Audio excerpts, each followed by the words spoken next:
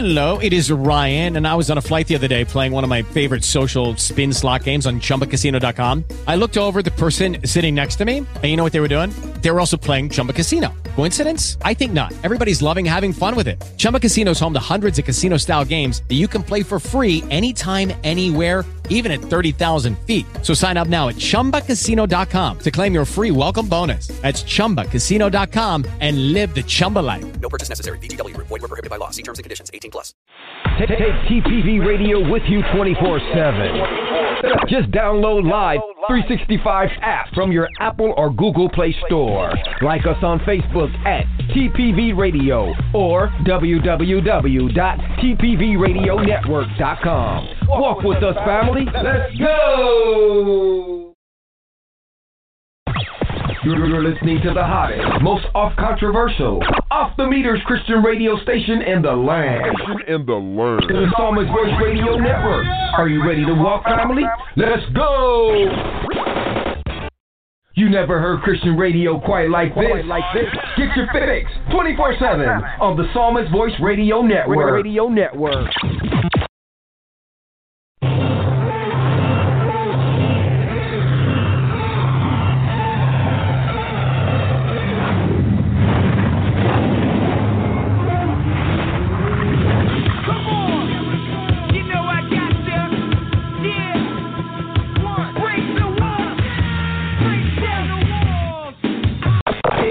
Saturday's Buffet with Sister Lorriane Brown. Right now on TPV Radio.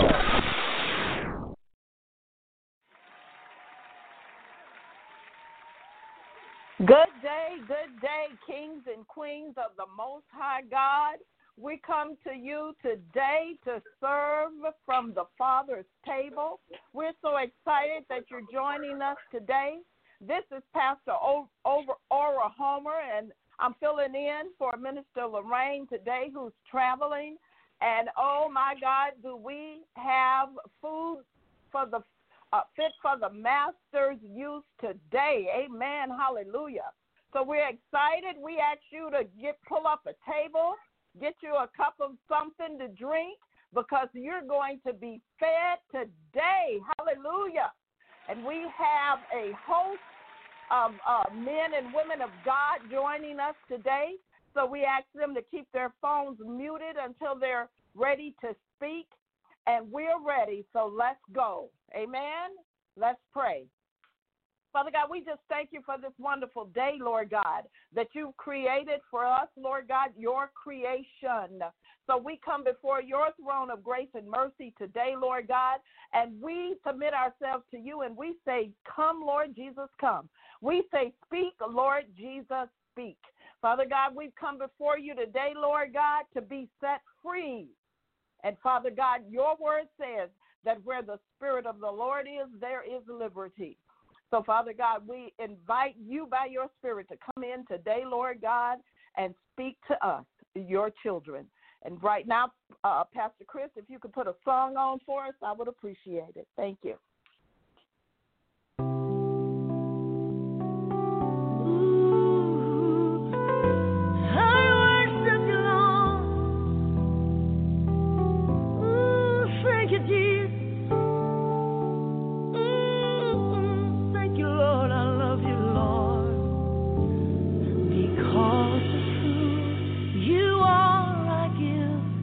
Glory,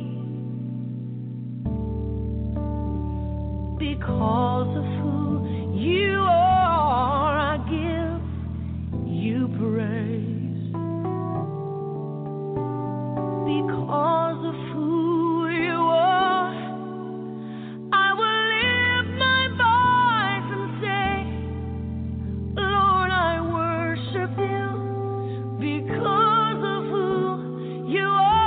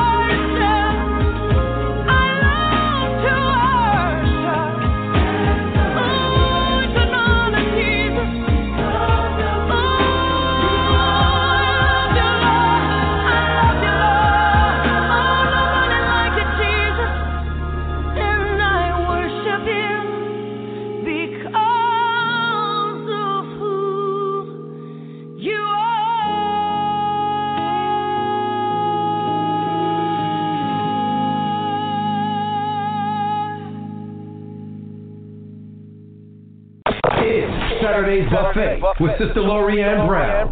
Right now on TPV Radio.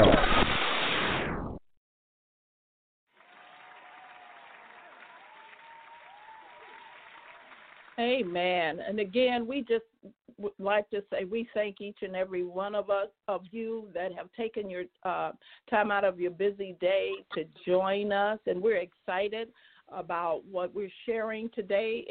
Today our message is entitled A Man's Perspective. And we have an array of guests today. We have several pastors joining us, Pastor Little, Pastor Jackson, Pastor Donnie Pirtle, Pastor Mike Homer. We have my son, Tavares Pirtle, and my grandson, Gabriel Thomas. And we have other ministers joining us today. But because of the subject, we wanted strong men of God that can come on board and share with us from God's perspective, because this is a very controversial subject that we're sharing today.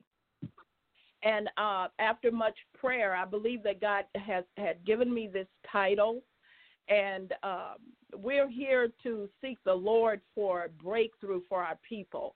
So I ask you, I want to mention to you that we're not here to stir any strife or any more division. We're not here to point fingers at any particular race. We're not here to try to start a race war.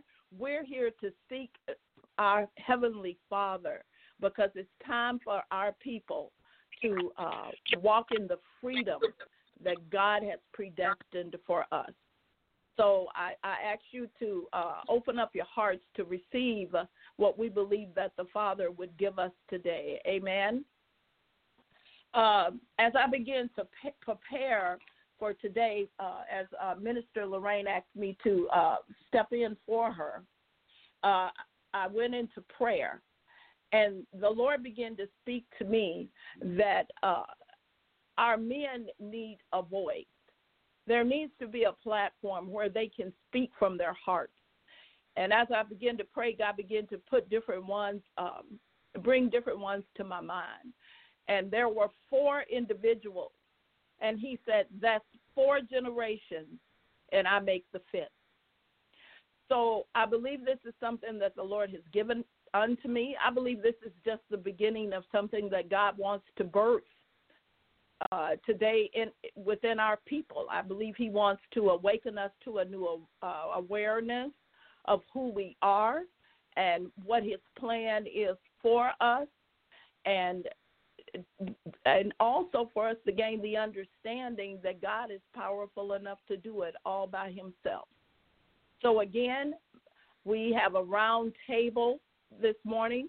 We have several hosts here this morning, and we invite you and your gift to speak, because our people, it's time for our people to be healed. It's time for our people to return to the knowledge of who they are and who God, Father God, created them to be. Amen? So here we go, people of God. This morning, as I begin to get before the Lord, God began to expand the title from A Man's Perspective to the plight of the black man.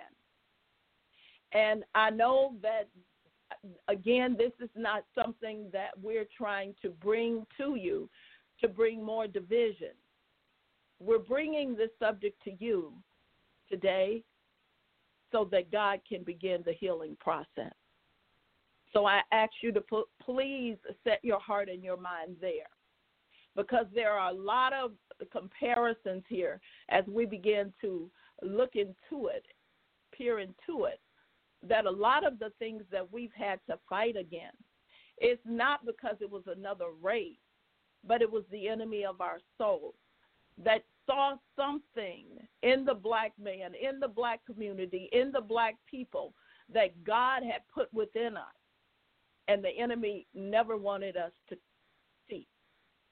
So I want you to see that we, the pastors on this line, we understand the Word of God. We understand that the Word says, and we believe in the Word, that we wrestle not against flesh and blood. So I come to you today saying we're not here to wrestle against flesh and blood, but our wrestle is against principalities and powers on a whole nother realm. So we come here today believing that the Spirit of the Lord will give us insight and educate us so that we can begin to lead our people out of bondage, out of oppression, out of depression, into the place that God himself wants to release us into, of liberty and freedom and prosperity, the ability to love and respect one another again. Amen. So here we are today, and we're submitting ourselves to the Spirit of the Lord so that we can be used by God to begin the healing process for our people.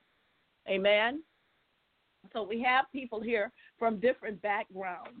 In addition to the pastors on the line, we also have people that are searching. We have people that may not have even received the Lord as their Lord and Savior. But we're believing that at this round table, everyone has something to say, but it will enlighten. We're praying that it will enlighten each and every one of us, amen, and pull us all together in unity. And that's our desire, is that we believe that once we see where we've been and we see who our enemy really is, that it will cause us to turn and return with an understanding of who we really are. Because, you know, we can tell other people that Black lives matter, but until we, the Black people, understand that Black lives matter, and until we, the Black people, begin to respect Black lives, then why should anybody else listen to it? We've got to be the ones to lead the way. We've got to be the ones that by example show the world that Black lives matter. Amen? Here we are today, people of God. So let's go. You know, this morning as I begin to get before the Lord and seek him for what the problem really is in our race, why we're so divided, why we still operate under the crab mentality, why we have so much envy, why there's so much black-on-black crime. You know, and as the body of Christ and as the fivefold ministry and as the ministers of God, you know, we can't seek a soul until we understand what has that soul in bondage. And for so long, you know, we've been busy doing the work of the Lord, but we haven't healed the wounds of the people. So I believe that God is doing something new in the land. I believe that God himself is going before us, and he's leading this band. He's leading this army, because we have to believe that God himself has seen the plight of the Black man. And because God created him also in his image, that God has a remedy for the Black man. And maybe God himself is sick and tired of it, and he wants to restore. And that's my own personal conviction today, people of God. When I began to study this morning, God began to bring to my attention and my remembrance a book called The Infamous Willie Lynch Letter. I don't know how many of us are familiar with this. I've heard about it for some years, but to be honest with you, I have never purchased the book. I've never read the book. I just went on what I heard other people speak about the book. And the only thing that stood out to me, and again, this is controversial, but we're looking at it, and I want you all, the co-hosts, to look at it from the position of we're coming together so that we can seek the face of the Lord for a remedy for our people.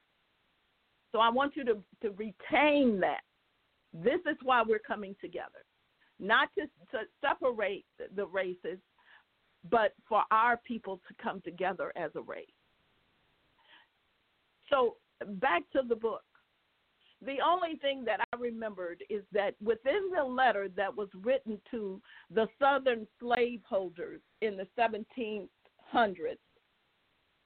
was a sentence that read, if you listen to and follow my instructions, you will enslave this people for at least 300 years.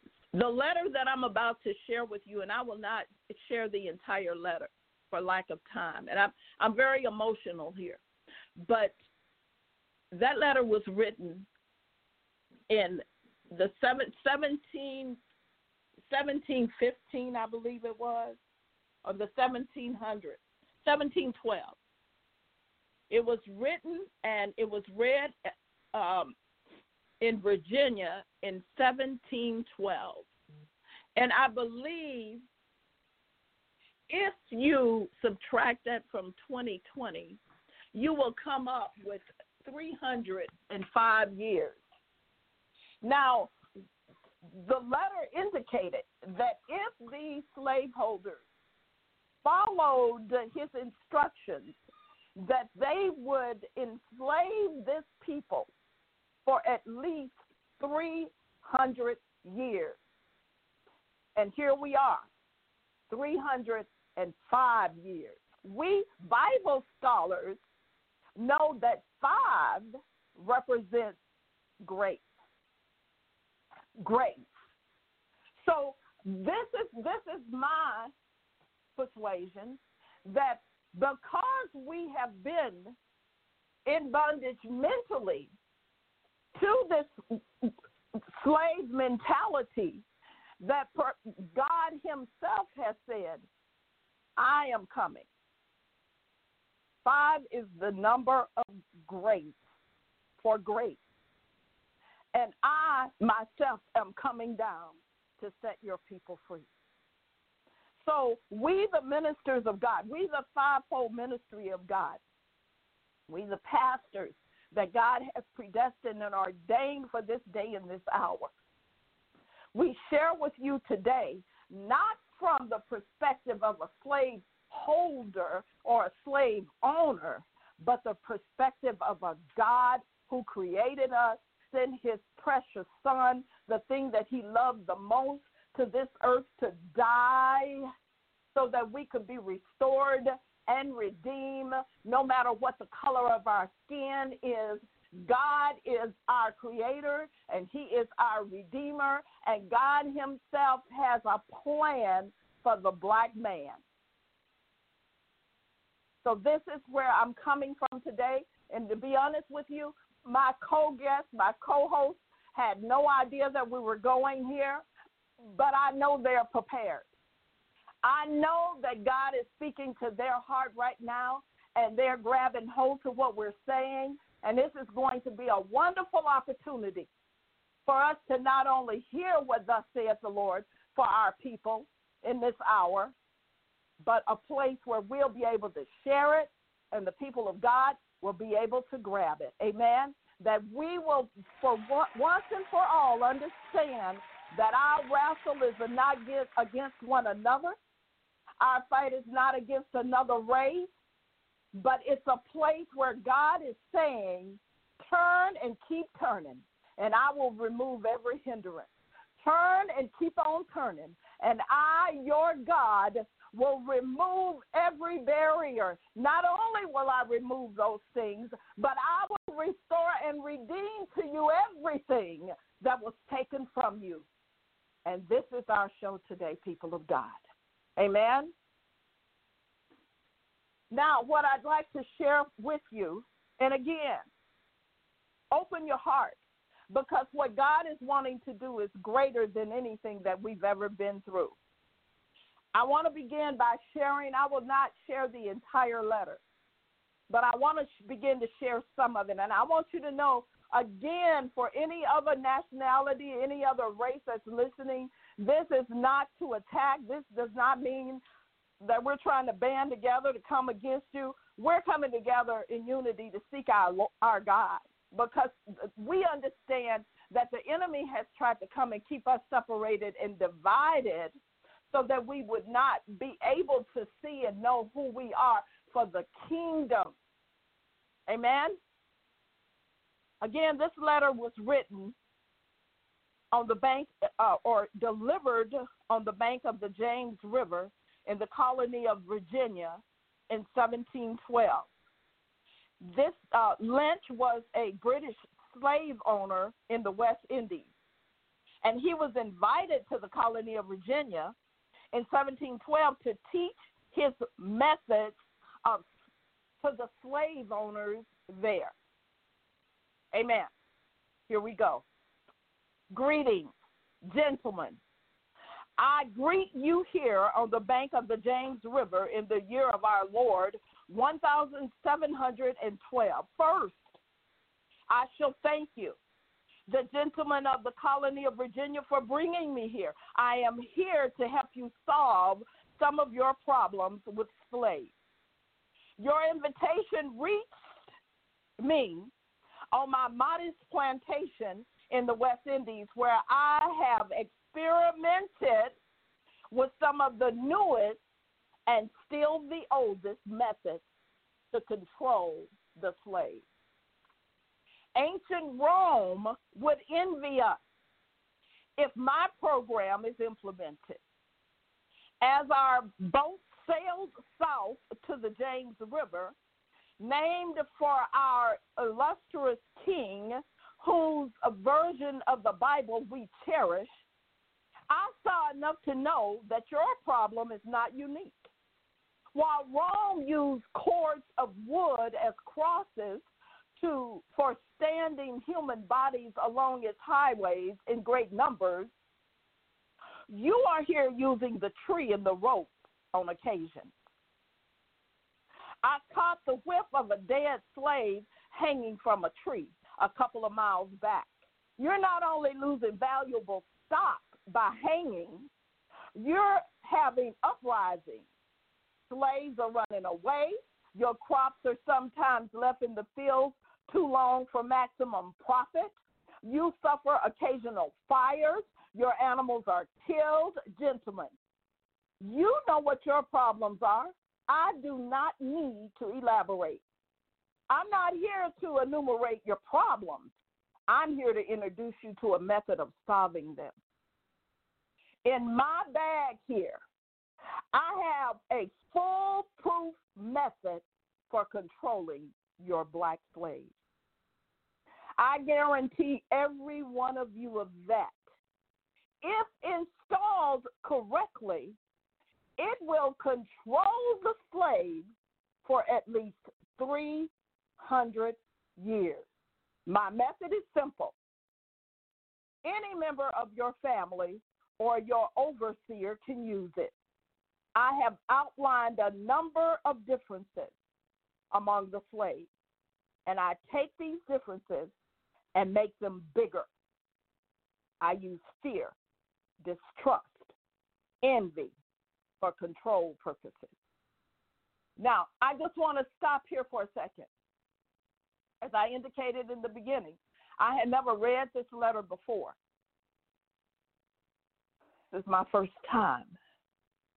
And for the pastors that are on the line, I invite you right now to see biblically how this compares to what the children of Israel or the children in the Old Testament suffered because of the enemy that never wanted them to come to the place of receiving what God had for them and God was preparing for them.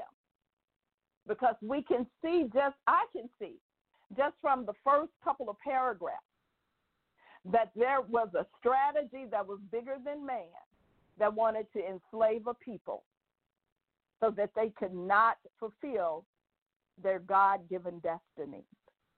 And at this point, I don't know if any of you have any insight into what God Almighty has hidden within the race of the black man and the black woman, but it must be something awesome and it's something powerful, because if it were not, I cannot believe that he would have targeted our race. So I relent the line and I invite anyone to share, and please share.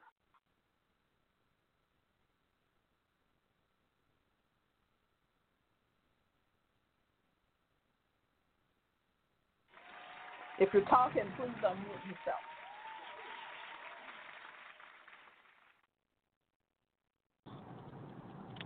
Amen. Amen.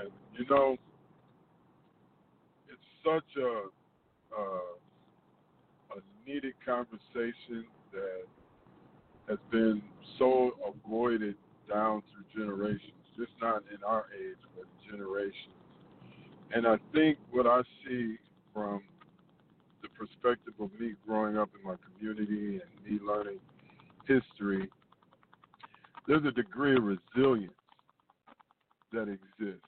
And that resilience is something that, you know, once we get to the point where we can truly, truly enact our faith, that we can see prosperity, you know, within our culture.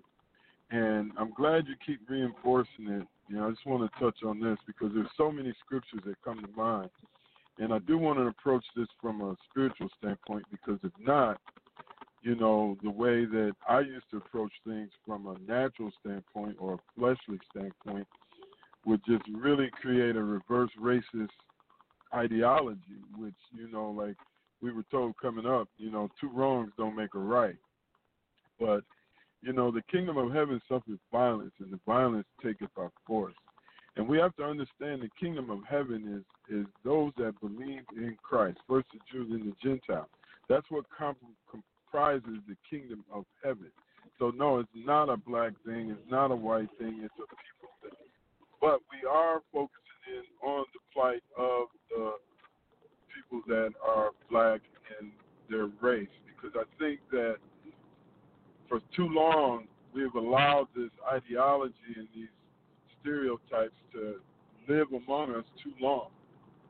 You know, and with this letter I see, Pastor G, the perfect example of the scripture that you mentioned in the beginning of the show, for we wrestle not with flesh and blood, but principalities and powers in higher places.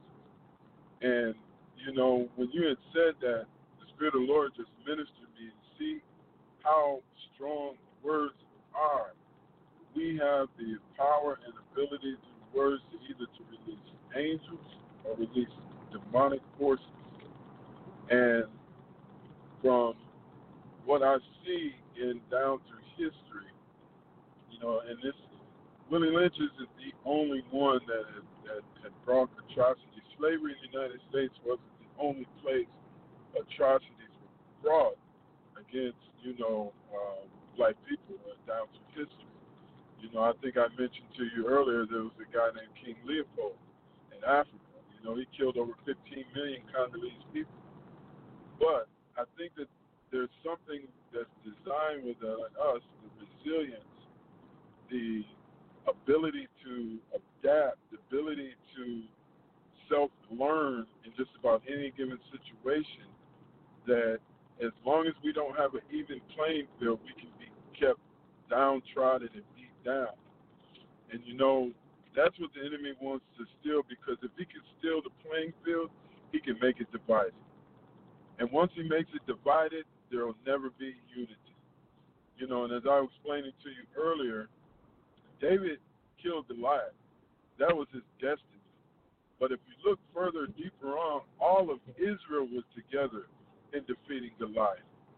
All of Israel wanted Goliath defeated because he represented an enemy that had to be killed unitedly.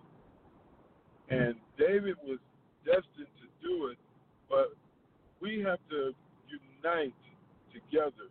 We have to galvanize in order to defeat this giant that's in front of us.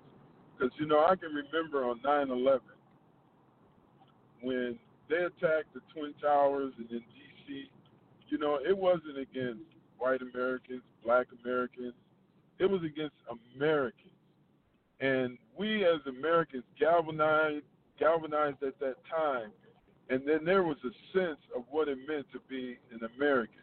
There was a sense that we had to stand up and stand tall. Well, the same thing, you know, is in this situation. We have to understand, and I'm speaking to all my white brothers and sisters, my Chinese brothers and sisters. You know, there's been atrocities, but the kingdom of heaven is suffering right now.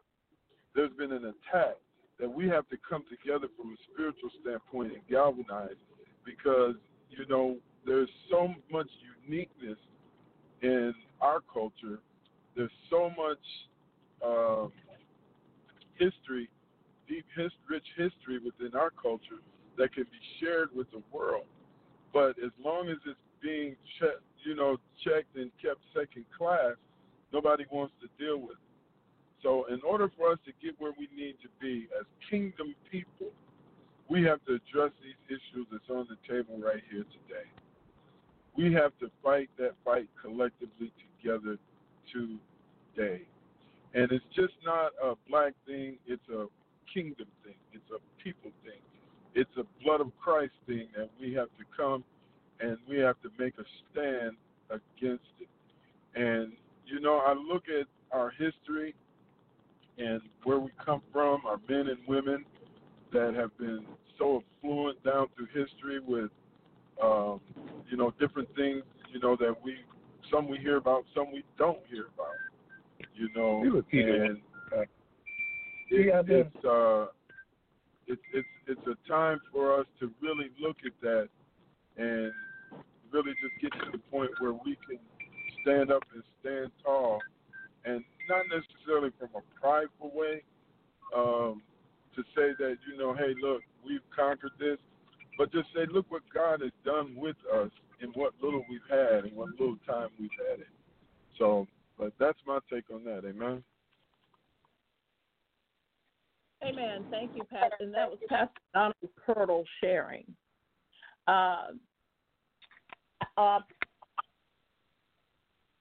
Pastor Jackson, would you like to chime in on this?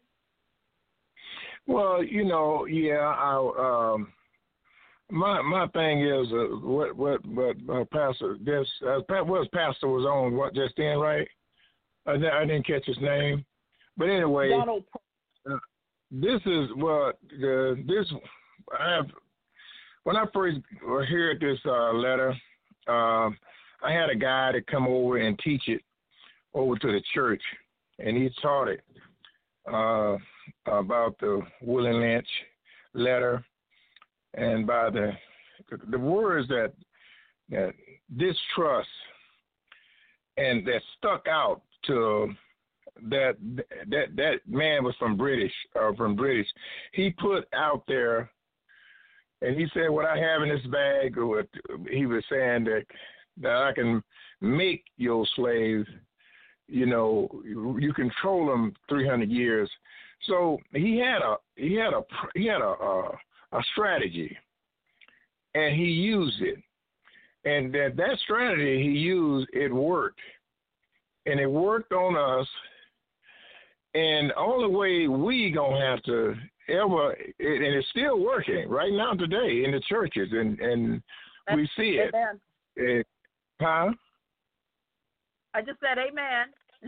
And it's still, because we still allowing it to, meaning, the gentleman was saying, like, it ain't no color in heaven, and I don't understand how they got it when they feel that it's black, white, and in different colors. When they're gonna be such a pride when we see Jesus, the ones that save, or when they see. It's going to be a total surprise to them. So my point, I'm saying they got into a situation that they made a bit possible. They said we're gonna make these people, first of all, put distrust. And right now we see in our churches, as pastors, we see people don't trust, don't do anything, and these type of things is working. So it's a givenness that we have to do as spiritual people. Now, this man was a British man. He don't say nothing about spiritual. He was, and he had put on something together. Now, we as Christian people, we just use a strategy of Christ, strategy of the Word, strategy of what we know, stand on what we know, and if we can get that back into the church and not try to match what he has here, because that was of the devil. So we have a strategy. If we can get when this guy came and taught it in the church, well, we can hear it, but we got to be not only hearers, but James say doers. We got to be able to do what we hear, because we face with this every day, and we see things, and we got to stand up, not go out and make a rod or do anything, fighting or whatever, but whatever is right. If what God is in you, we have the Spirit of God living in the inside of us. We don't have to bow and be afraid of things that is not of God. Now, I remember when I was a kid, they says when we was come, the Caucasian prison they wouldn't allow us to look them in their face, and I learned to look a Caucasian guy in the face by reading Peter. I think it was 1st or 2nd Peter. I don't know the scriptures right now. When I got saved, I got in the Lord, and we was taught to talk to him with your head down, because that's where strength in the eyes. When you can look at a person in the eye, and a person can give so many capitalize on you so much by you looking down on them and stuff, instead of you looking them in the eyes. And I didn't know the strategy of what that was, but they was taught to look at them. You have to keep your head down, not look at. Don't look them in the eyes and stuff. So that was you had strength in your eyes. God had given us some things that we didn't know. So I learned that in the script when I got saved. When I built myself up, because when I was a kid coming up south, they taught this. You couldn't look at them. So I learned how to look at a Caucasian guy in his eye when he talked to him when I got saved. By being a man of God and doing some things, you don't have to go out and fight and pick no gun or anything, but some things that you could stand up and what you know as a man of God, as a woman of God, we can stand up on that. And that's sort of like the strategy that he said, I'll tell y'all something. If you would do what I have in this, get out of this bag, and if you listen to me, it would work. And if we would listen to the Spirit of God that lives in it, deep down in the inside of us, when it comes down to any kind of situation, prejudice or type of thing, it don't mean you got to go get a gun on me or anything. But I stand for who I am. I'm a man of God. I'm a woman of God. And if whatever you are doing or dealing with, I'm a use, my strategy is use the power of God that he has given to me. That's all I need to do. First of all, know I am who I am. I'm not a boy. I'm not a toy. I'm not a whatever name you call me. That's not me. And we can stand back and go back to the scripture, the word of God, and each person doing this, because it's out there. It's everywhere, and we got to stand. That strategy that he had, we have our strategy, is the word of God that we lives on. That's our strategy. We don't have one. His strategy was of the devil. And we have to, we can't get everybody together and say, look, do what I'm doing. But each person, you, me, and every person, stand up for our rights. That don't mean you got to fight. That don't mean we got to go get a gun. But it means that we have to, who I am. I'm a man of God. You're a woman of God. We stand on what the scripture said. And when that comes down to that point that we get ready to deal with a situation, you don't have to tuck your tail and be afraid, but you can stand up and say who you are. That's kind of what what I feel about that.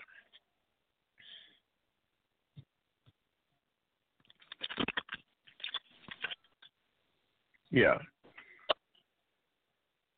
Amen. Amen. Pastor Gene. Yes. Pastor Gene. Can I interject something here? I think it's going to help with the tone of the conversation, too. Amen. If you study William Lynch and you understand the time period and the words that he said, the method that he devised, what you doing? He thought that was ordained of God. I ain't got it They yet. thought that was Could the everyone Christian mute, way. please? If you're not speaking, please mute. Thank you. That and it was even in his letter. If you read the beginning of his letter, he gave honor and glory to God for this method in which he devised. And so that really speaks to the deepened spiritual aspect of not only strongholds, but fortification among the people of God. And, you know, it kind of takes me back to where the Pharisees and Sadducees were in their religious methods, in their religious ideology, to the point where Jesus and John the Baptist, I recall, called them a brood of vipers. Called them a brood of vipers. You know, they weren't working what they thought was on behalf of the hell. They were working on behalf of what they thought God was ordaining them to do. So I think that's going to help with the conversation, because this is what we're battling today, as the pastor said. It's still going on today, right now as we speak. And really, to be honest with you, it's even taken a heightened degree here in 2020, the 21st century. We're talking about something that was in the 18th century. That happened in the 18th century, and we're still talking about it in the 21st century.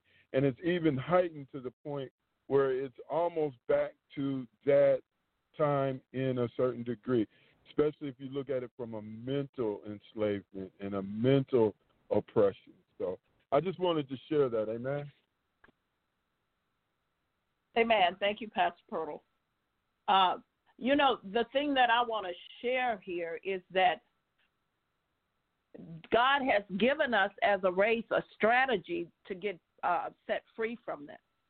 So we want to while we're allowing you to understand the effects of it, we also are going to look into the remedy the God-given remedy, so we can begin to break out of this. Amen. I want to just compare, if I could, the thing that Willie Lynch wrote in his letter. And I would like to share a scripture with you from Proverbs chapter 6, verse 16 through 19. It says, there are 6 things that God hates. 7 are detestable to him: haughty eyes, a lying tongue, hands that shed innocent blood, a heart that devises wicked schemes, feet that are quick to rush into evil, a false witness who pours out lies, and a person who stirs up conflict in the community. And I'm reading from the NIV version. Now, if you look back in the letter that was written, and we need to see this from a spiritual perspective, amen? So, because what we want to let you know, both young and old, and we have young men on this line, amen? Men who are searching for their identity, men who have been indoctrinated into the world system, meaning that they've been indoctrinated into the slave mentality unknowingly. How do I say that? Because if you look at our young men today, and there's one, this is what the Father spoke to me. This is a fatherless generation. When there are no fathers, there's no one to instruct the men on how to be what God called them to be. So they figure it out as they go. So this is where we've been degraded into being a fatherless generation. And as you dive into the Willie Lynch letter, you will understand that was part of the strategy, to separate the man, even if they had to torment them to death before the people, separate them from the woman, or have them to be publicly humiliated before the women and the children. That was necessary in order for the race to be divided. That separation had to be physically seen, because it did something to the woman and it did something to the children, to see what represented their strength and their identity, to be humiliated or to be killed right in front of them. But again, what he said is, if you practice this, you won't have to continue to do it, because they will begin to do it to themselves. Now, I want you to look at where we are today. As one of the pastors said, Where are we today? If you look at the percentages of who attacks us versus which way does the scale tip, we pretty much do the job for them. But I want you to see what we've become because of what was done to us. Because we have to see where we fared in order for us to see that we need and appropriate the remedy. Amen? And I say to you again that the remedy will be found in our Creator. The remedy will be found in the church when we come to that place of maturity and unity. Amen? The remedy will be found within our people for our people. But we must seek the remedy, people of God. You know, and one of the most powerful weapons God has given us in the body of Christ is to forgive. It's to forgive. The word itself says that if we forgive those who despitefully use us, then God himself will forgive us for what we've done. But that forgiveness is such a weapon that when we humble ourselves, and it does require humility, but you're not looking at it as if we're forgiving a man. We are forgiving out of obedience so that the Lord can come with his breaker anointing and defend and restore us and bring us into that place that he's destined our children and destined our men and destined our women to walk in. So yes, it's challenging. I don't know about you. I'm tired of seeing my black men in prison. I'm tired of seeing them on drugs. I'm tired of seeing them sit around while a woman takes care of them. I'm tired of seeing them out of that same slave mentality have 10 children and not one by the same woman. All of that is part of the curse that was brought against us 305 years ago. We need a remedy.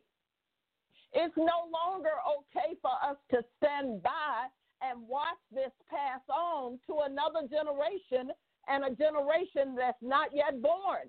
If we are not willing to stand, then who will stand for us?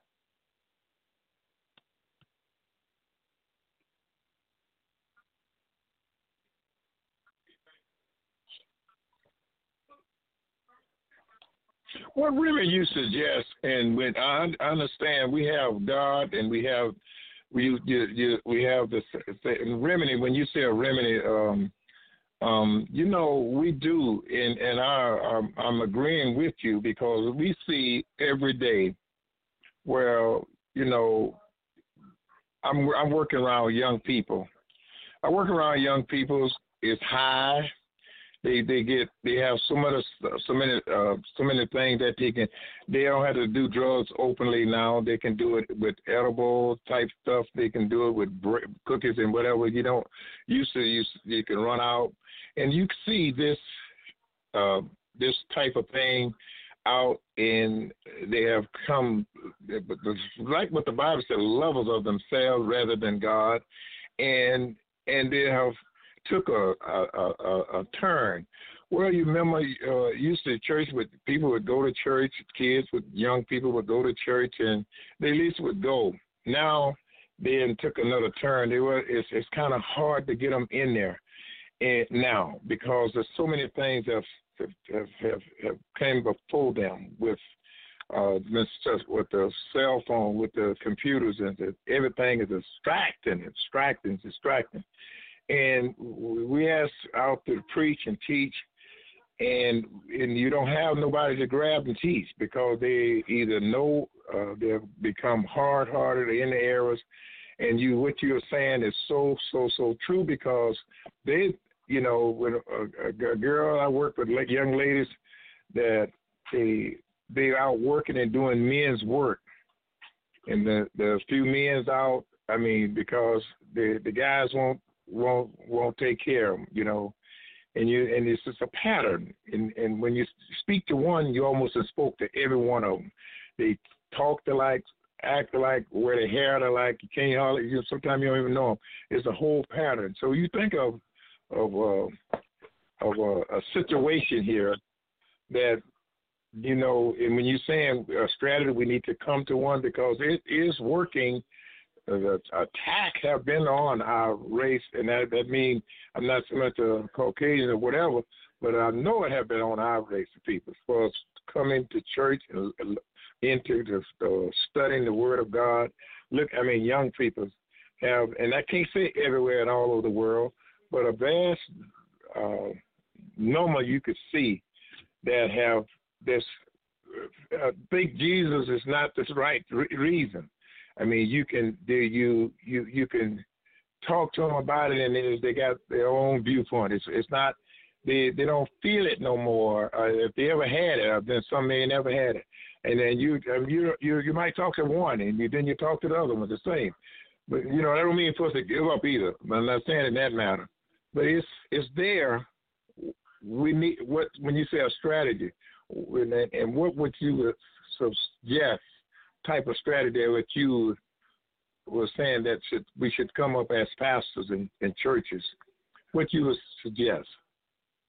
Thank you so much for sharing that. You know, the thing that I believe we as a people lack is knowledge. We knowledge. You know, we're heavy in the religious arena, but as far as the knowledge of God for the situation that we're facing, I think we could stand another dose of that. My grandson Gabriel is on the line. Gabriel is still in his 20s. And I have another grandchild named Alexis Thomas. They're both brilliant, beautiful young people. And, you know, I had a conversation with them some time ago. And they were sharing with me about the streets and the things that go on in the streets. And, you know, I was really interested to understand from their perception, you know, how life really is. And, you know, they said something interesting to me. I said, aren't you afraid of dying when you're out there? I mean, you know, this was before Corona. And, you know, they would be out. We live in Michigan. It's not safe to party in Michigan. And so I would ask them, well, I mean, how do you feel when you go out and you party? I mean, I said I couldn't really go out because I would be afraid bullets would start flying. And you know, a party is not worth me dying. And you know what they both said to me, people of God on this line? They said, well, Granny, we don't fear death like you. We don't expect to live to get old. I said, what? So what I'm saying here is that thing has been so effective that in that generation they don't fear death. I said, so what do you think about die? I mean, you don't think about what will have to happen after you die. You don't have the thought that maybe you would go to hell. I mean, and to them, this is hell. So they just numb their way through life. They have no hope that things will get better. This is what the Willie Lynch idea has produced in these bright, intelligent children today. They have no hope of anything better. Everything around them they feel is dead or dying. This young man, my grandson, beautiful, brilliant, entrepreneur. Before I come out of my mouth, he already has figured it out. But he's trapped by the things that his environment. This young man, before he was 10, I believe, saw his daddy laying dead in the street, had been shot by one of his friends. Now, can you imagine how that would traumatize a young black man? What went into him at that point? But go back to Willie Lynch. If you read the letter, that was part of his plan, for them to see the black man just like that. And what it produced in the woman was this perverted,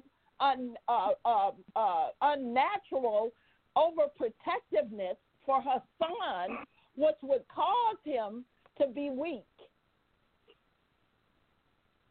But it would produce in her daughter. So now that's why you see women willing to take care of men. Because if you read the letter, that was part of the plan. Mm-hmm. This is some deep stuff.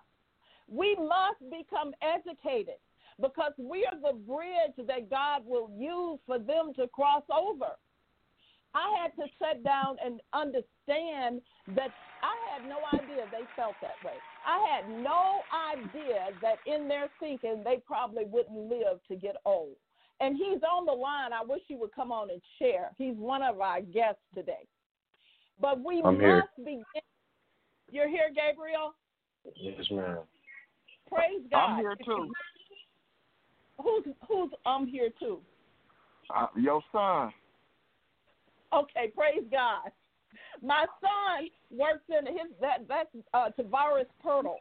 He works at a facility where they bring these young men once they've been broken, once they're in the system. He has to work with these broken individuals, and he says day by day, Mama, there's no hope. There is no hope. They have no future. So as far as the system is concerned, it's a revolving door. This is what Willie Lynch's letter has done to our black people. This is why we are where we are today. We are people with no identity. We are people with no history except for slavery. I talked to a very nice, saved Caucasian, I can't say the word, and he began to ask me, he was trying to really understand because his best friend was black, what was going on with the black race. And I began to say, we came from single-parent homes. He said, I did too. I said, we were very poor. He said, I was too. My mother had to work 3 jobs just for us to make it. I said, we came from abusive environments.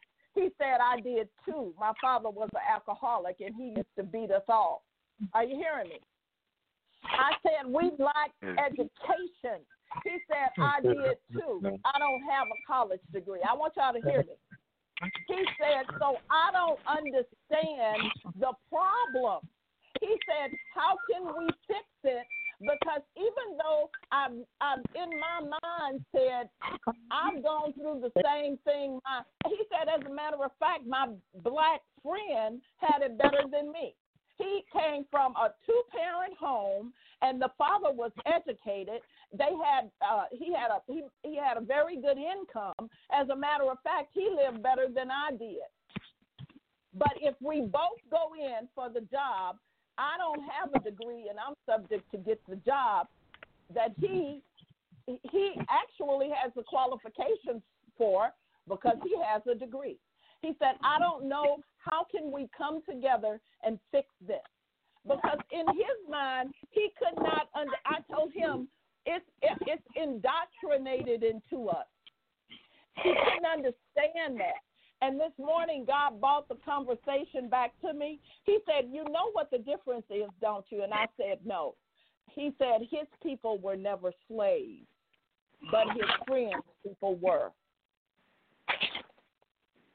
That's the difference. We have that slave mentality because that's all we know. Everything else was stripped from us. We don't know anything about the kings and the queens that we came from in Africa. They made sure that was taken from us. So if you look all the way back from our origin, you find slaves.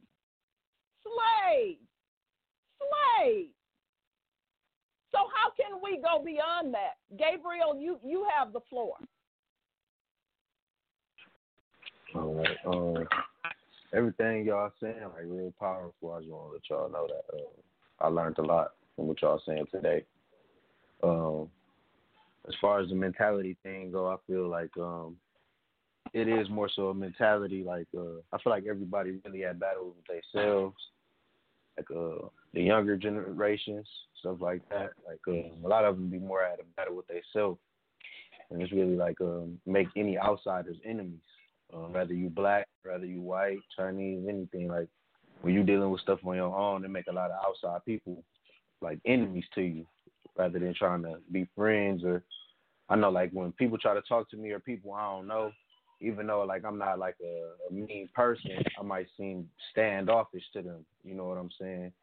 And that's just based off the simple fact like I don't know them. And in my head, like anybody who I don't know, you know what I'm saying, is not like for me. They're more so against me. So I feel like that got a lot to do with what y'all is talking about, because it's more of a mentality thing. It ain't necessarily a physical thing. Like it ain't nothing we could do physically to fix it. Like everything is gonna have to be like within the brain, because that was like the most powerful thing that they used to, basically like to make us enslaved mentally. That was the most powerful thing they used. So that's really what I got on it.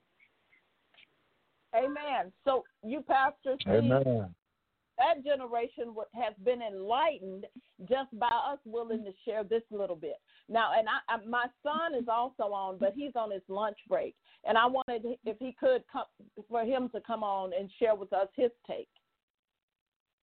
Hello? You have the... Hello. Okay. Oh, hello. Hey, everyone. I'm sorry. I know I was slated to be on this program, but as my mama stated, I work at a mental facility, and they didn't have enough strong men to handle a particular guy. So I was on what they call a mandate list, and so I had to come in and do a one-on-one with him because he was injuring other people. So, you know, that really made me upset a little bit. But, you know, being the fact that I have to keep this job, I had to do what was needed. So a couple of things that, you know, I listened to my mom, and I definitely listened to my nephew. A couple of things that I wanted to really share is my mom's family has always been spiritual. And even though we may not have always accepted the lessons from my mom to have a spiritual strengthening, we were all born with a extra sense, and it has to be God-given, because we were able to see beyond a lot of the stuff. And a lot of that stuff that we see beyond is really spiritual warfare if you look at it, because we can also see the heart of the people as we talk to them. Now, in a sense of on my end, I kind of learned to just pray, just use prayer and sit still, versus my nephew, who, you know, he's a go-getter. So, you know, if he's met with disrespect, my nephew gonna stand up. He's just, you know, he's just cut from a tougher cloth. You know what I'm saying? So, when I started looking at all of this stuff, I got an idea out of this Chinese proverb. No, not Chinese. It was Japanese. And it was from a samurai. And what the samurai stated was a warrior in the midst of war thinks of peace. And when the warrior's at peace, he strategizes for war. And I started kind of looking at myself. And even when I'm at peace, I can't really relax because of the anticipation of stuff, and just the way that we've seen how our president could do pretty much anything, and then watch these police and, you know, just everything that's going on. It's manifesting in our eyes on the physical aspect, and so it's hard to deal when you are spiritually trying to get it, and then when you go to the people that... No. And then when you go to the people that's trying to be, I'm sorry. Did I take too long? No, I'm talking about the other people. I'm asking everyone else to mute so we can hear you. Oh, okay. So with that being said, some of the spiritual people that we are looking forward to doesn't have that sense of urgency when we're talking. And then it looks like, you got to push their agenda or whatever the case may be. And I'm all in favor of being a teammate and helping out anybody. But I also want to understand that the fury inside me, I'm coming to you as a child of God.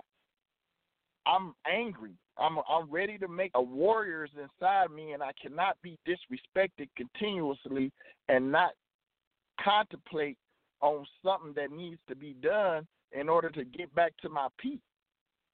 So a lot of this stuff that I'm sitting here seeing is not only just manifested in the aspect of the hearts of the people that are causing these problems, but what it is opening up a door for evil that we have no clamps on. If you let a person get away with violating a woman and he gets on TV and you excuse him, then that leaves every other woman to be violated, and then there is no excuse because your leader's doing it. If you sit there in the middle of a debate and tell the people that have been harassing people,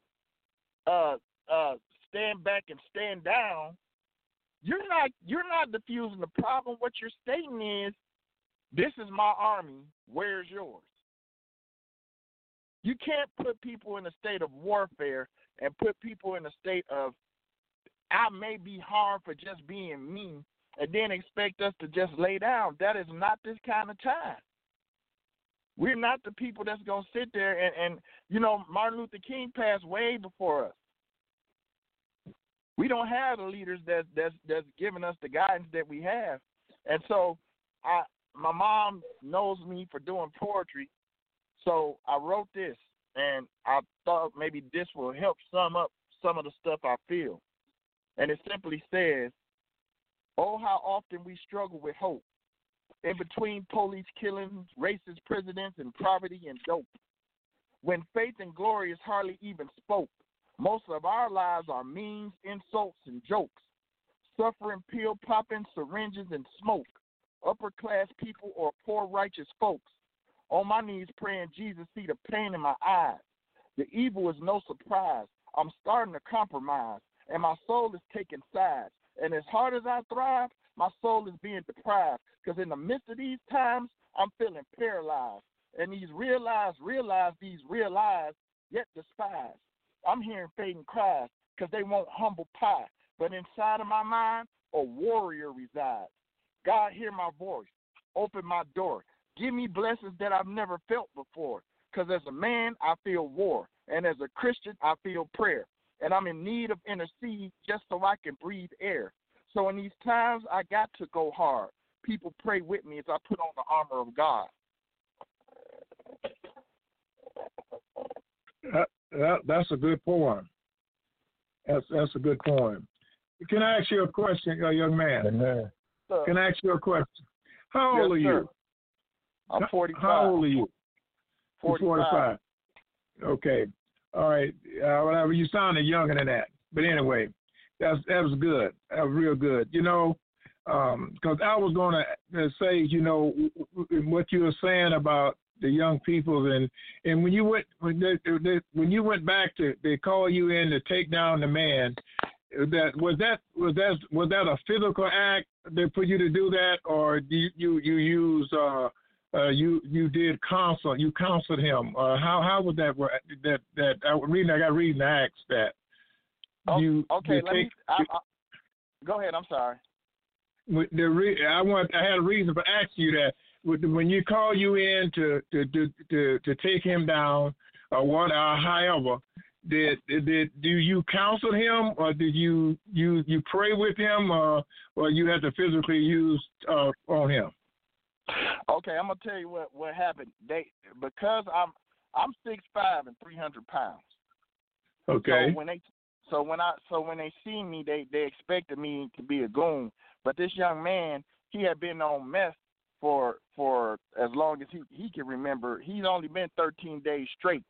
Now, when I came in there, they were supposed to put him in restraints. That's what they were supposed to do.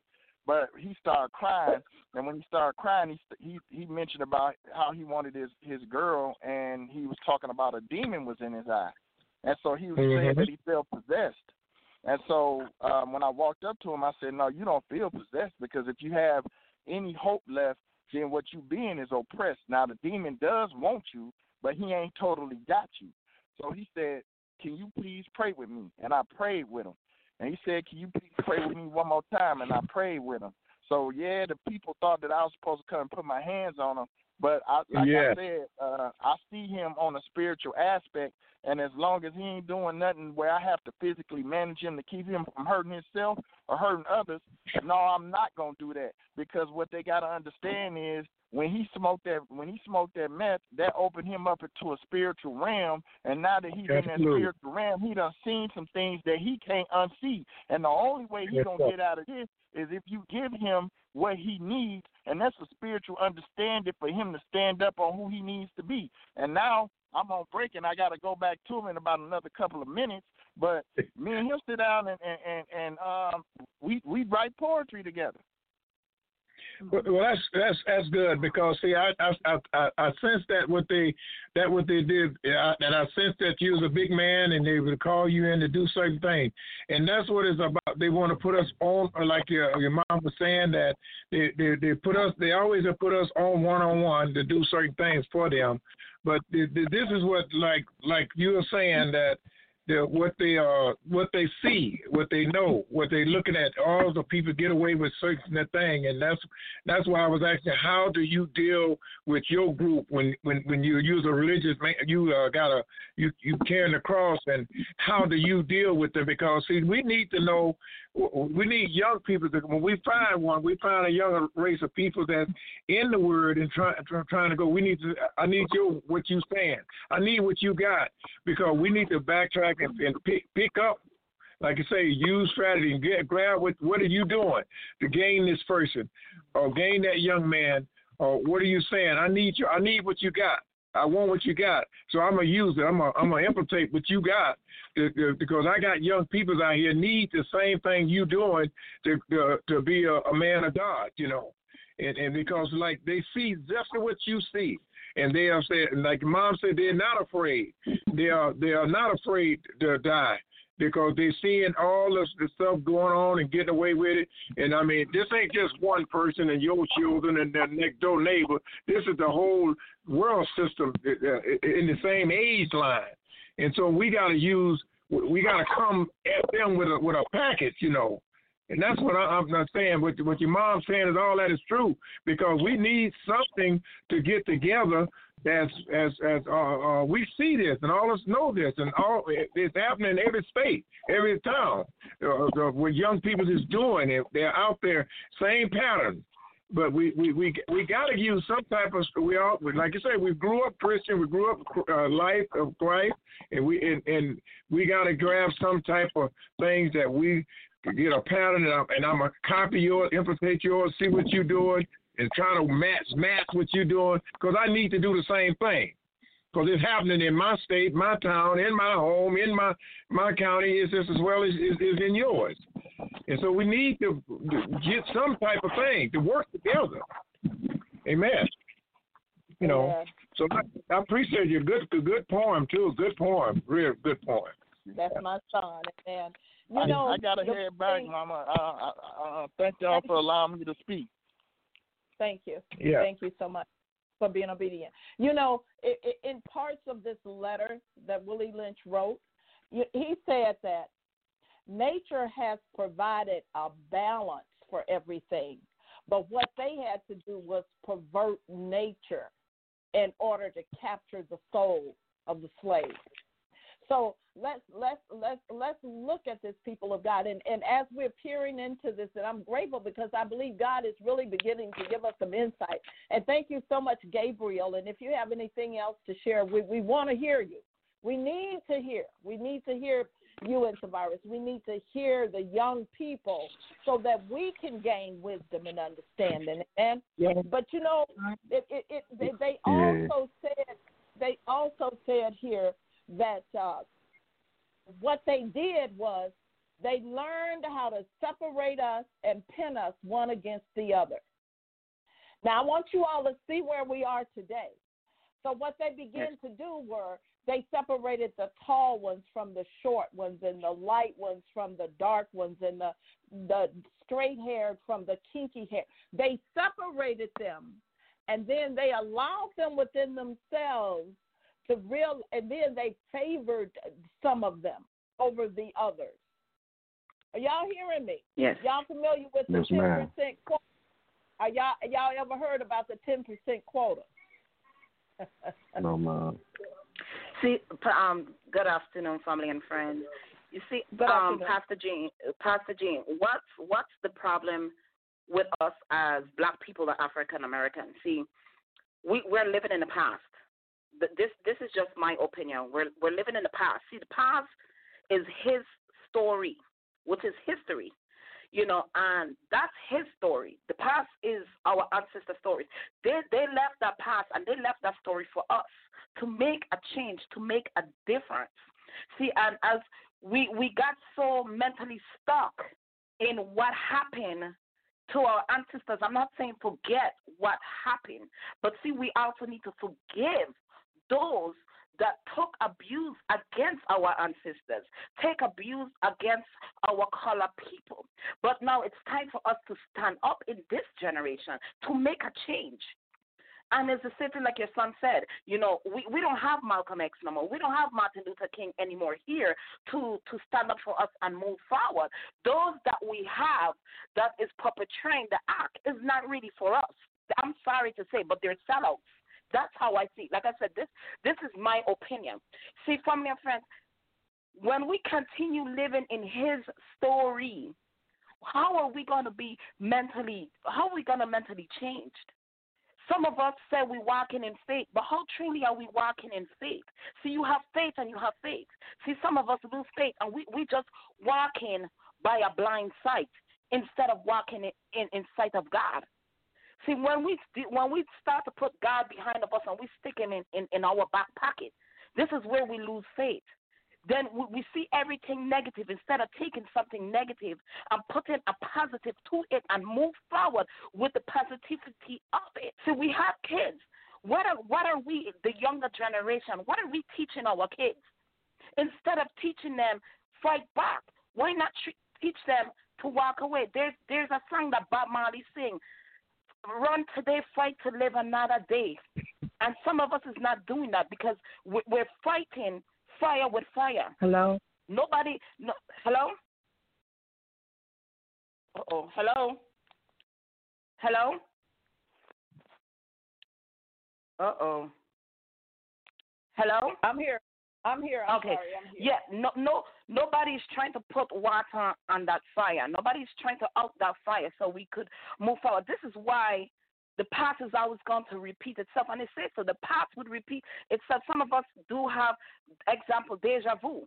Deja vu to me is the second chance. You got it wrong the first time. What are you going to do with it this time?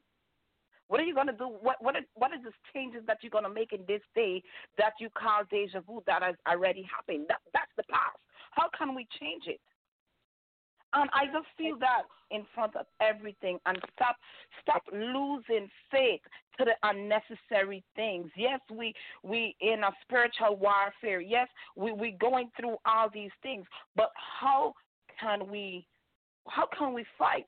It say God has already won the war for us. We in battle, yes. But how can we fight this battle if we keep looking back on the past instead of moving forward? We have to stand up, but yes. Oh, I'm sorry. I thought you were finished. Go ahead. Go ahead, Pastor Jean. Go ahead, Pastor Jean. Amen. That's the producer of the program, you all. We've gotten her so excited she's come on the program. Amen.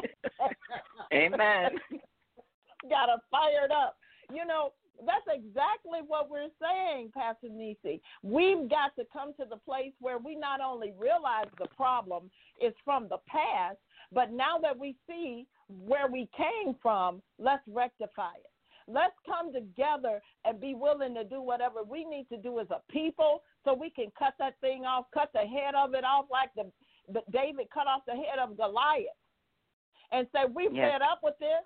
You know, the enemy is not going to continue to pin us one against the other. We're gonna do away with that crab mentality for once and for all. Willie Lynch, his brother, any of his brothers, we stop that thing right now.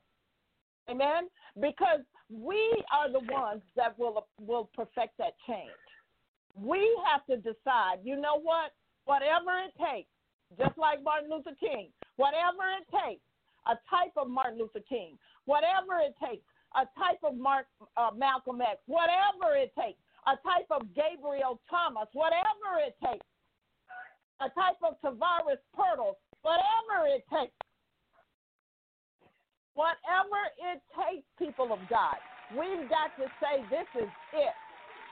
For the next generations, for the generations to come, we stand in the breach. We stand now, and whatever we need to do in order to stop the curse that keeps coming and keeps manifesting the way it wants to in each generation, we stop the curse now. Now, no more. You will not continue to abuse and molest and destroy and imprison our people. We've had enough. Enough is enough. We too were created in the image of God. But we must come together. What are the weapons that God has given us to fight this? Unity. Forgiveness. We will become empowered. As an act of our free will, we have a free will now. Our will has never been enslaved because God gave it to us. He gave us a free will, and it's time for us to use it. As an act of our will, we choose to forgive those who oppressed us and molested us and murdered us and stole us and robbed us of our children, robbed us of our youth and our vitality and our men and our women and our kings and our queens. As an act of our free will given to us from the Father above, we choose to forgive you of your sin and your iniquity. Even all the way up to Willie Lynch, we forgive as a people. Take off the chains of slavery. We take off the chains of bondage, and we walk freely into our destiny, arm in arm and hand in hand, as free people of God. We now know who we are.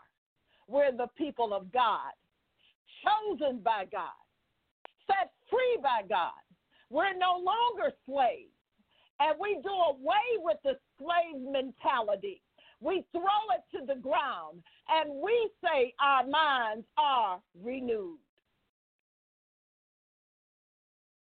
And we speak it. We speak it to our children. We speak it to our women. We speak it to our men. We speak it in our churches. We speak it. We proclaim it. If we can, let's go to a break. We need a song right about now. Amen?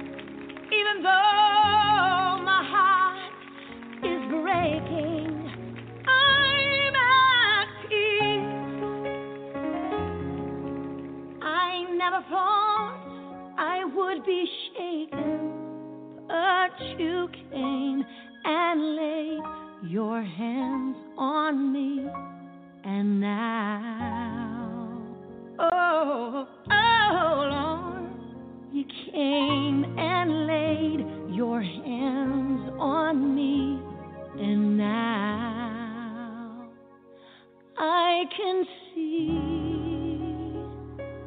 my storm has moved away.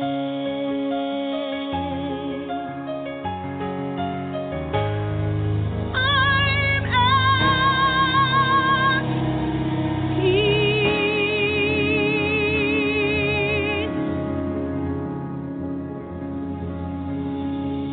even though I'm not worthy. I'm at peace, even though I cannot see. Oh, Lord, you died for me on Calvary, and now, you died for me on Calvary, and now I can see my storm. Come on, can you point your storm right now? My storm has moved away.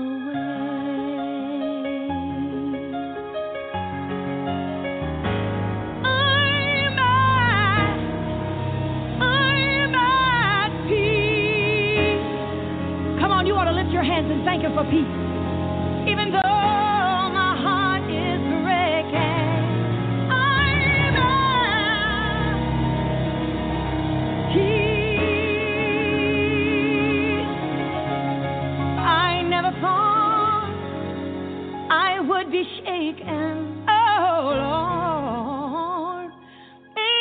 Lord, I remember the day, Lord. I remember the moment, Lord. You came and laid your hands on me, and now, Lord, you died for me on Calvary, and now I can see my storm has moved away. You came and laid your hands on me, and now I can see clearly now the rain is gone. You came and laid your hands on me, and now it'll be all over in the morning. You came and laid your hands on me, and now, Lord, you died for me on Calvary, and now I can see my storm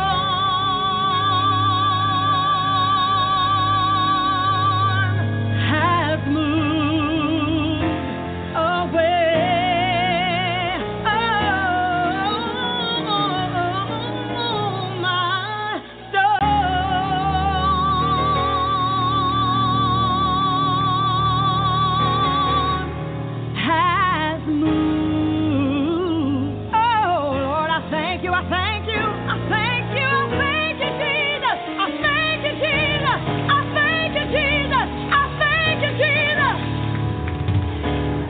My storm has moved.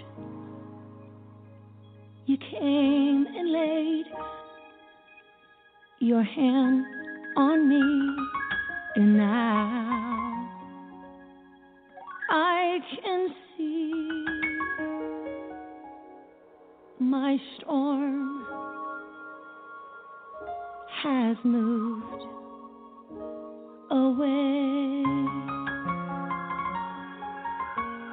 It's Saturday's Buffet with Sister Lorriane Brown. Right now on TPV Radio.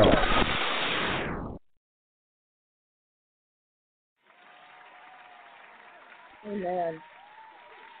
Amen. Thank you all so much for joining us again today. We are just so excited about where God is taking this show today. And again, I invite you all callers, if you'd like to call in and share a perspective, we invite you to call in, because we're here today seeking a remedy for our people, not just here to have a program or stir something up.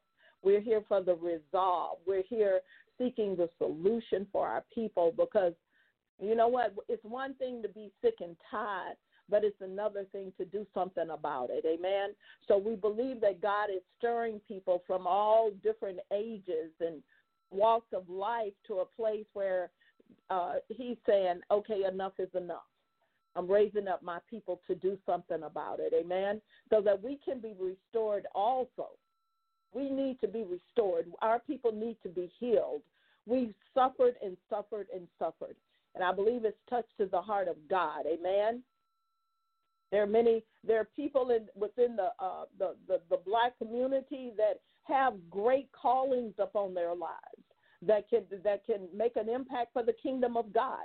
There are people who've been gifted with inventions and ideas that the world itself needs. And God has blessed the black race with these inventions, with the solutions, possibly to different viruses and bacteria. Who knows what God has put within the black race? Though we may not know at this point, we have an adversary that knows. And he's worked overtime to try to destroy the black race. But you know what? We have been given a warrior attitude. We are warriors on the inside. That's the thing that I heard my son saying. I know my grandson feels that way. They're from a different generation. We may have drawn back in fear, but this generation, they don't know fear. They have no fear. Whatever they believe in, they will fight for. So we're seeing a new generation come forth. This is part of the new wine that God is releasing. Amen. We have Pastor Michael that would like to come forth and share from the word. Greetings to everybody, and I am so proud of everybody who's speaking up and taking a stand for what they believe is right, because the Bible said that righteousness will exalt any nation.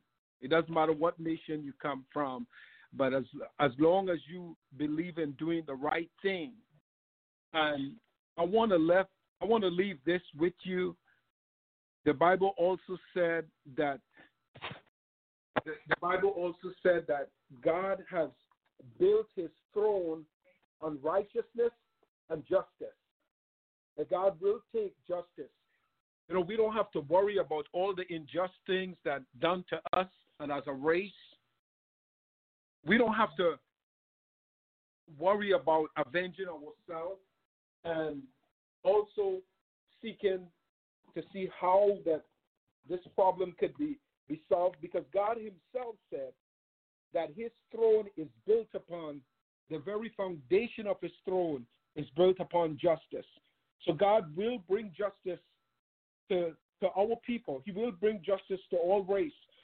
But somehow the black race, they have their identity to almost being stolen away from them. So God is bringing, he is bringing something new that we never expected. And it's a scripture that speaks about us. And I really believe that this is God speaking. He is saying the first shall be last, and the last shall be first. And that's what I want to end with. You know, I want to share, my husband's from Trinidad and Tobago. And this is his earliest knowledge of slavery. On the island, they bought different races to work the sugar cane, to work the fields. Amen. They tried, I believe he said first the Chinese, and then they tried the Indians, and neither one of them could survive. And so then they bought the black man in. Think about that for a second. Think about that. That in itself, if we, the people of God, can inquire of God, that we could get something from that. We could gather something from that. We're survivors. We are survivors. Look at what we've endured. And God has seen fit that we did not perish, even though the enemy tried in all that he could to destroy our race. We survived. We survived. Now, you can't convince me that there's not greatness in us. We've survived. Excuse me. And it behooves us to seek the Lord for why. What it is that he's put within us. Why we're the apple of his eye. Why we've gotten his attention. There's a purpose for us, people of God. There's a purpose for us. And we can't continue to wander around as if we have none. We can't continue to wander around accepting the fact that we're the least. We're not in God's eye. If we were, we wouldn't be here. God knows we wouldn't be. I relent the floor. Hello, Pastor Jean. Yes, Pastor Jean. This is Lorraine. I enjoyed the show on today.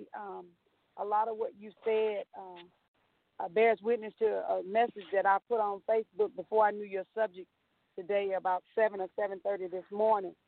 I had a, you know how you get those reminders of things you've shared in the past, and I had a picture to pop up on my timeline of my youngest son when he was early on in the military, and it brought some sadness to my heart.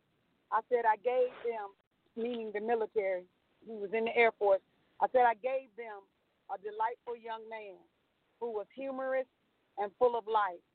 They returned him wounded and cares less about his life. I miss this man. I miss the young man that I sent to the military. My baby boy got lost while staying at Uncle Sam's house. Be careful with your precious cargo. They are worth more than the check. Black lives matter. It's amazing to me how we don't have to communicate verbally to be on the same page in the realm of the spirit. People of God, I don't know the full answer, but I do know this. With God, we can do all things. Apart from God, we can do absolutely nothing. Our lives mean nothing if we take control of our lives. He said if we try and fight for our lives, we're going to lose it. But if we surrender our life to an all-knowing and all-seeing God, he'll make something out of nothing. So if you have any takeaway moving forward from what you've heard about the Jim Lynch letter on today, Jim Lynch has limited power. God has all power. And if we would just return back to the rock that's higher than I, that we would return back to the God that has our best interests in hand, if we would return back to the God that has a supreme plan that's going to bring us not harm, but bring us to an expected end, we'll get where we're going, and we'll make short work of it. God bless you all, and thank you, Pastor Jean, for taking the show today. And thank you all guests, Pastor Jackson, Pastor Lil, if you ever got on, Tavares, Gabriel, Pastor Michael, and Pastor Donnie. Thank you all for being on and helping me out today. And thank you, Nisi, for your input as well. God bless you all. Amen. God bless you too, Sister Lorraine. Amen. I believe I heard another voice chiming in while Lorraine was speaking. You're welcome now to share. Yes, my name is Frances Mason. And this, I can't say show. This is so deep. This really is. This is really deep. And one thing for sure, this is spiritual. This is really spiritual. When I heard Gabriel speak, it reminds me of the phrase that I pray sometimes. God, I come against no hope situations.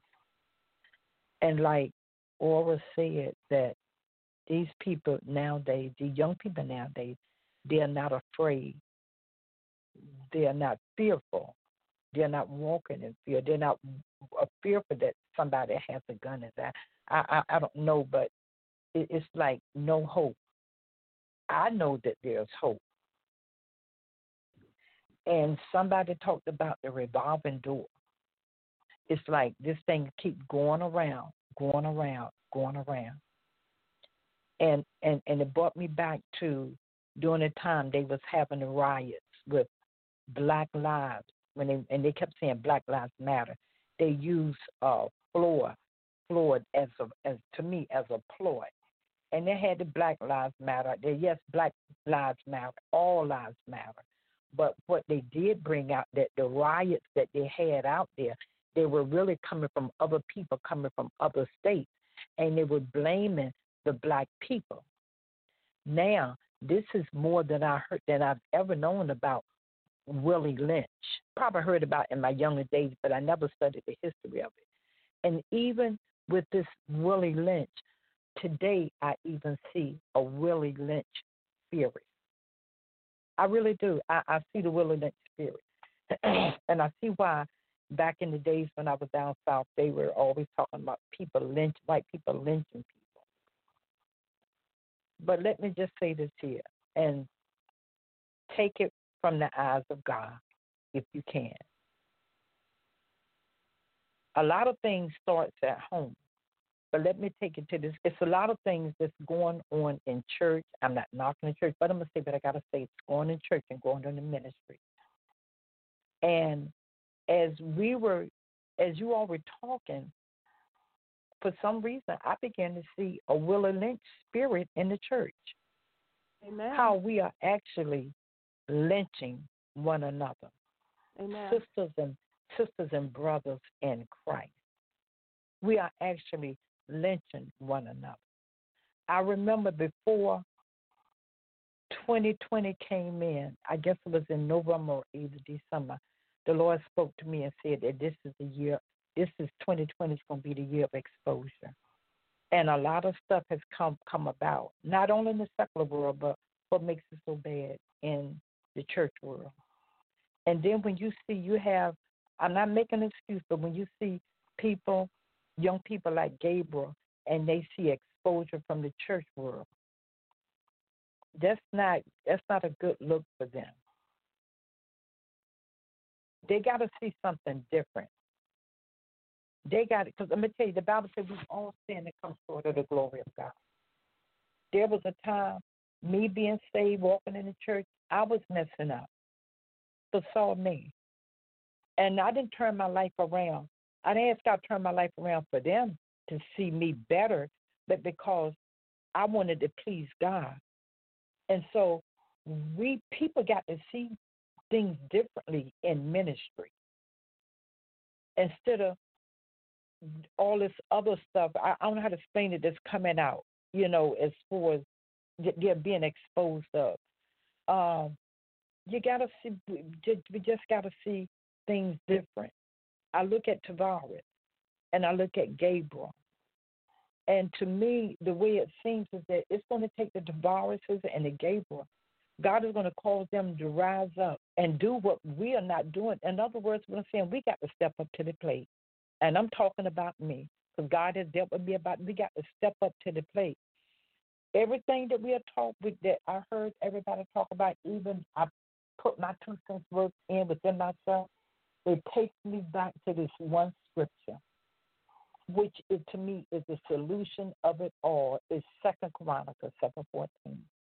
He said, if my people, he's not talking about the world, but us, my people which are called by my name will humble themselves and pray and seek my face and turn from what you know that you're doing is not right, my wicked ways. He said, I will hear from heaven and I will heal the land. And once we take and turn, begin to seek God and begin to turn, God is going to do some things. Then when the Gables and the Tavares look at us, they're going to see things differently. And one thing I like about Tavares, when he handled that young guy, I believe that Tavares saw that young man through the eyes of God. He didn't go in there with a blackjack, oh, I'm going to take him down or whatever. But that was the wisdom of God that caused Tavares to be used the way that he was used. And like Obama used to say, and I took on that phrase, right now, this is the cup now. Thanks to God, we got to step up to the plate. And this is why a lot of us, we are really trying to seek the face of God more than what we ever had been doing. We are calling on his name, and we are praying. I mean, we're getting into the word because we're looking for change. We're looking for change. And I do believe it's going to take the people of God to follow after 2 Chronicles, I think, in 7:14. If we seek his face, if we turn around, because he's given us the power. He's given us the power to come against the Willie Lynch spirit and the white supremacists, the Ku Klux Klansmen. But we got to be united and join together. We got the memo. We got to get that memo and say, God, in you, we can do it.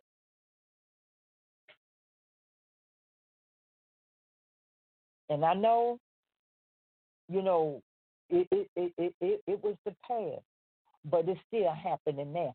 They just met somebody not too long ago. And you're right, we still got to forgive. We still got to forgive. And if we can get to the place that we can forgive one another, and I'm serious, when we get to the place we can forgive one another, then it won't be so hard for us to forgive that Willie Lynch spirit. Even that Willie Lynch spirit that's going on today. That's all I got to say. Amen. Thank you so much for sharing. We're almost out of time, I'm sorry. But I want to leave you with this, that no matter what this world has tried to bring against our people, God has given us the grace to not only resist it, but subdue it and destroy it. Amen? So I believe that this was the Spirit of God that brought this out today. I believe that we'll begin to see it more and more because I believe that God himself is wanting to move on our behalf. I believe it has gotten God's attention, and he's saying no more. I pray that what was said today and what was discussed today will cause the hearers on the line to just even meditate on it. Read the book. If you read the letter itself, you don't have to read the entire book, just read the letter. And I believe as Black people, we will begin to be enlightened as to some things that we've gone through, and we will begin to see and understand some of the things that are really manifesting in the world right now. We will begin to see why our families are so broken and so divided, and we will begin to see why the church has no power. But I pray that you, as you read the letter, you will read it, submit it to the Spirit of the Lord, asking God to help you to see beyond the words that are written on the paper and see spiritually that there is an adversary that was been and determined to destroy the people that God himself has predestined for greatness. So I thank you all for your time today, and I pray that God will continue to give us an arena to discuss this so that we can not only know where we came from, but we can begin to have a vision for where we're going. God bless you all. This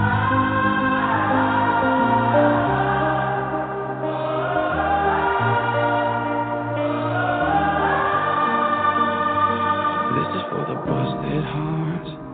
This is for the question marks. This is for the outcast soul, lost control, no one knows. Sing it for the can't go back. Sing it for the broken past. Sing it for the just found out. Life is now upside down. If you're looking for hope tonight,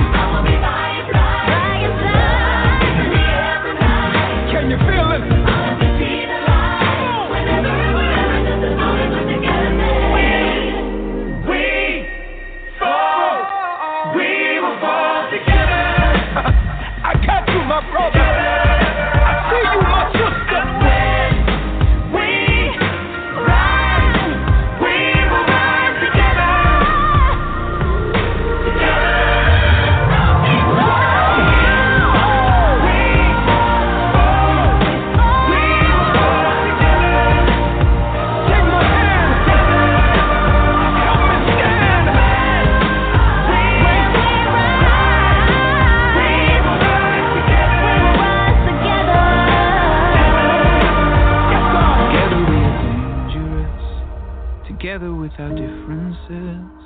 Together we are bolder, braver, stronger.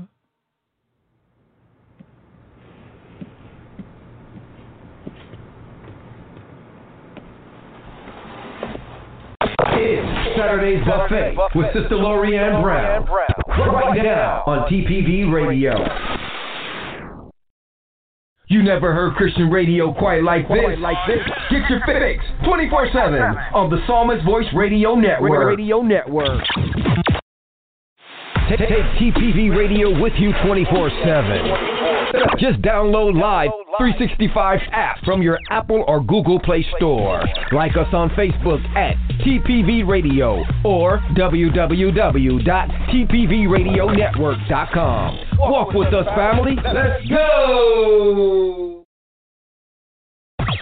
You're listening to the hottest, most off-controversial, off-the-meters Christian radio station in the land.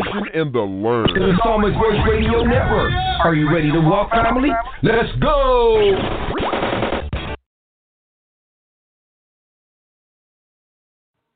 Hello, it is Ryan, and we could all use an extra bright spot in our day, couldn't we? Just to make up for things like sitting in traffic, doing the dishes, counting your steps, you know, all the mundane stuff. That is why I'm such a big fan of Chumba Casino. Chumba Casino has all your favorite social casino-style games that you can play for free anytime, anywhere with daily bonuses. That should brighten your day a little.